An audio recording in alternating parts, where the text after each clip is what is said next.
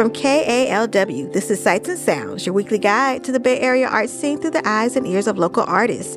I'm Janae Darton. My guest this week is Stanford University's Vice President for the Arts, Deborah Cullinan. Hey, Deborah. Hey, good to be here. Glad you're here. Deborah is launching Stanford's Arts Prescribing Program, and that's where providers prescribe art-based social activities to help improve students' wellness. But right now, we're going to hear Deborah's art suggestions for things to see, hear, and do around the Bay.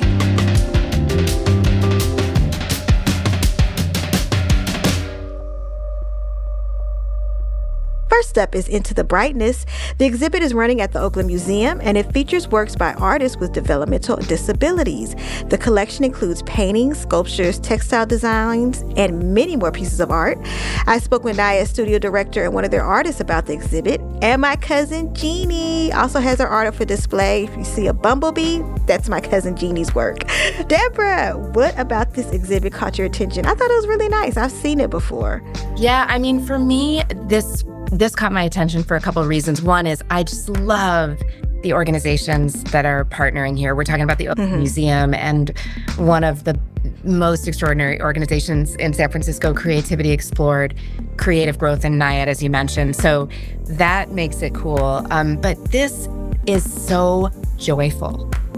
Yes. It just is such a joyful experience, and that feels so important right now.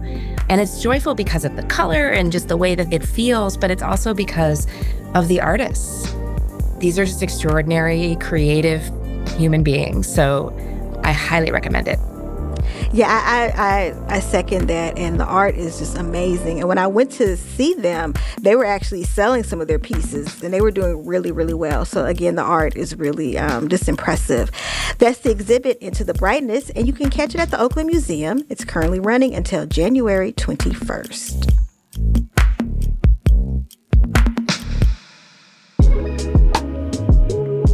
Your next pick is the play Dirty White Teslas Make Me Sad at the Magic Theater. The story centers on a young queer Afro-Latina named Sloosh. She's from Bayview Hunters Point, and it's about the displacement of San Francisco's Black residents.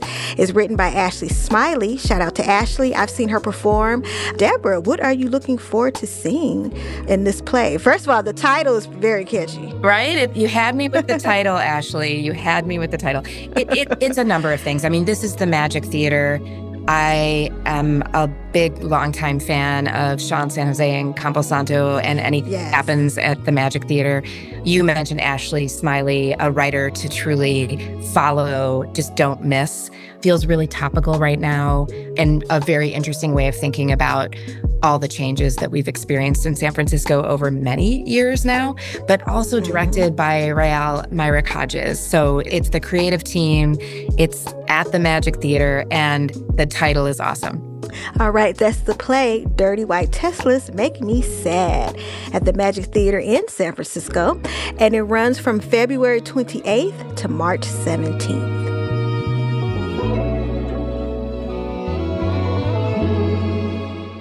And your final pick is the exhibit Pasita Abad at San Francisco MoMA. Pasita was a Filipina artist known for infusing her radical progressive beliefs in her work.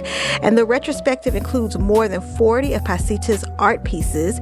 I was shocked, Deborah, to read that critics initially dismissed her work as childish. Her work is beautiful and intricate and detailed. I just can't believe they dismissed it. Tell us more about her work and more about this artist. Yeah, I mean, for me, this is, I'm glad you raised that point. Her embrace of quilting and needlework and the collection of objects over time and really playing with materiality and engaging sort of politically around that, it's just extraordinary. And I think this is the first, or a version of the first retrospective of this incredibly important artist's work. So it's also very joyful and incredibly beautiful. I definitely look forward to seeing it, and I was really interested too in her story of some of her work was inspired by coming to visit an aunt in San Francisco, during the days of, I guess, the 60s or 70s, just with a lot of protests and activity and just, a really special area of art in San Francisco. So that's the exhibit, Pasita Abad at SF MoMA, and you can see it until January 28th.